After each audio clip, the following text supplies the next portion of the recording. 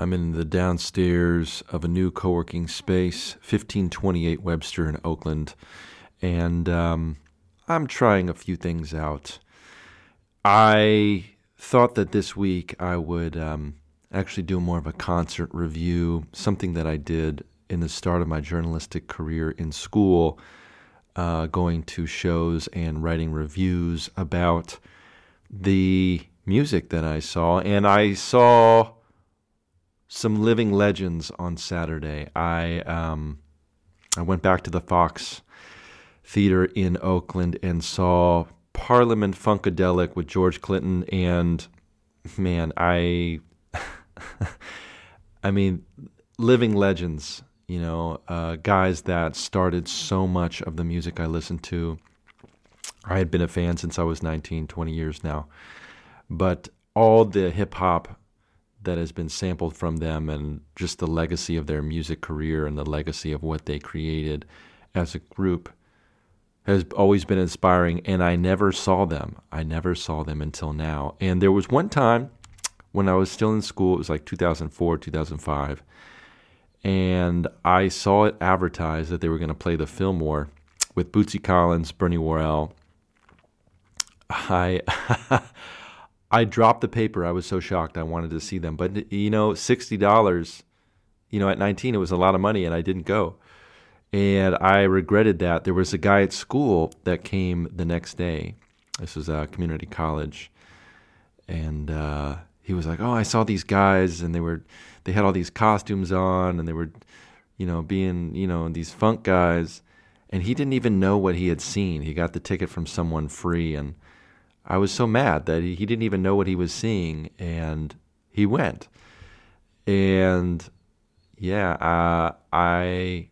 I want to see the legends while they're still here.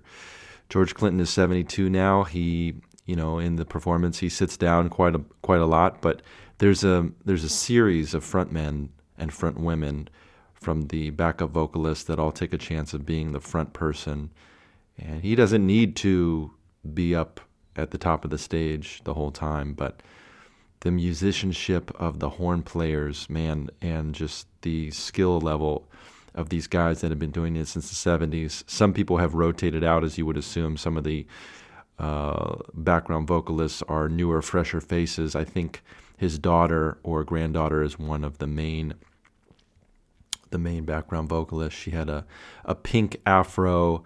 A guy next to her was dressed in jailhouse orange, and then all the way to the left, the horn players had these, Nation of Islam fits. So it was the myriad of costumes. Everyone had a different style.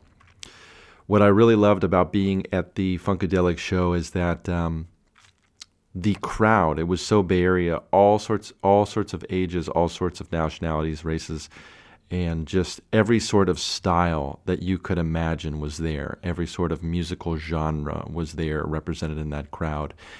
Their music was everything. They covered hip-hop, hard rock, metal, funk. They did a lot of their classics, but they started with like a half hour of brand new stuff that I had no idea what they were doing. And it was a long show. It was a really long show.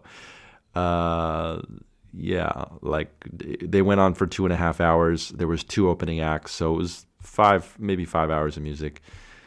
And quite a long show, but I got in. It was sold out.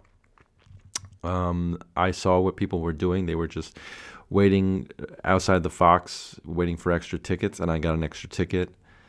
And that's how I got in. And it took me a while to warm up. I'm not a drinker or a smoker, and people do that to kind of get into the groove immediately. And it took me about 2 hours before I was really feeling it. But by the second hour, I was laughing and dancing and having a good time.